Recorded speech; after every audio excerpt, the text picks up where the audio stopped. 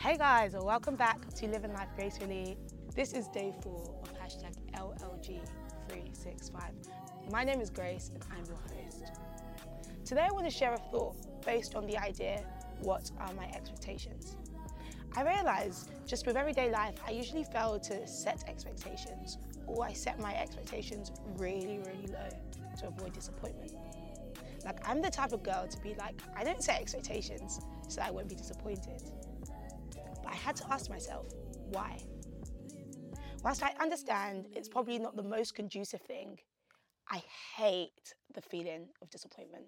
I hate feeling disappointed at myself, and even more so, I hate feeling disappointed at people because it just makes me feel hopeless. I realised I had transferred this mentality to my relationship with God. I set the bar really low for the things that I would ask Him for. I would half-heartedly mumble prayers without a sense of hope that God was actually good enough to hear my cries. I was reading an article today, and I'll put the link below, but it was talking about a form of the gospel that some of us may have subscribed to, and that is the scarcity gospel. And it just made sense. The article essentially said that we live our lives expecting far too little from God as a way to avoid disappointment. And I really resonated with this. But again, I began to question, why is this?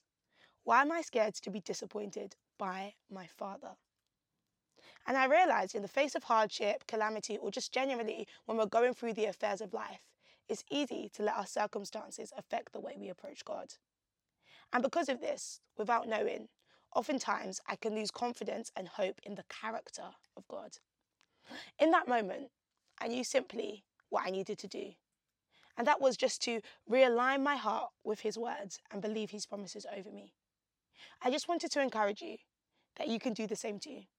I realised our expectation can only be raised if we have confidence and assurance that He is capable of doing what He said He will do. God's word is our constant. The words He spoke to His covenant people are the words we can have confidence in now. Because He was faithful enough to complete it and do it then, and He is still faithful to do it now. I love Ephesians 3 verse 20 because Paul encourages the church of Ephesus that God is able to do exceedingly and abundantly more than we could ever ask or think. And this is something that we can hold on to now. Our God can truly do exceedingly and abundantly.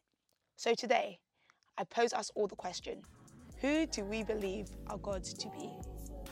Thank you for listening to this episode of hashtag LLG365. If you haven't caught up on the days before, it's not too late to join us on the journey of intentional and purposeful living.